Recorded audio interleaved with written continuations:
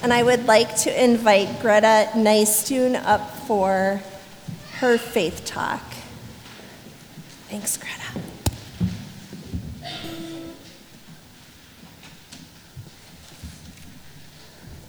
I have always struggled when it came to what I believed in. When I was little, me and my sister both dreaded going to church Sunday mornings because we had to sit in one spot for almost an hour and listen to someone talk about stuff we didn't even understand.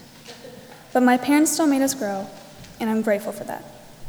At the beginning of 7th grade, I switched to a Catholic preparatory school, Benilde St. Margaret's. I wasn't sure about going to a Catholic school, especially because I'm Lutheran, but I liked the way they taught, and so I decided to go for it. I remember having my first Mass at school, and I was so nervous, I told the nurse my stomach hurt and went home early. But my first religion class in 7th grade helped me figure my way through Mass. My teacher was a nun, so she could be a little strict at some points, but she really taught me a lot when it came to religion and what our views of faith meant.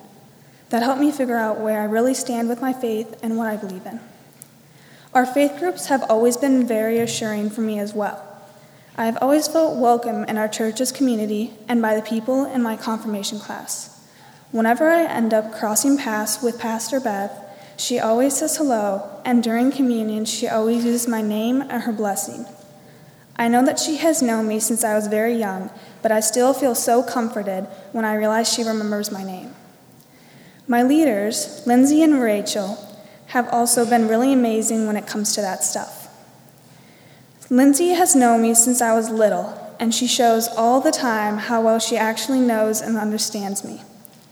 My other leader, Rachel, never fails to greet me when I walk into the room. She's always asking me how my day has been and smiles at me even when I look like I'm in a bad mood. Overall, the Christian communities in my life have always had deep-rooted relationships inside of them. It means a lot when someone asks you how you are or uses your name. It's very important to me when people use these hidden meanings of love, and I find them in school, church, friends, family, and everywhere.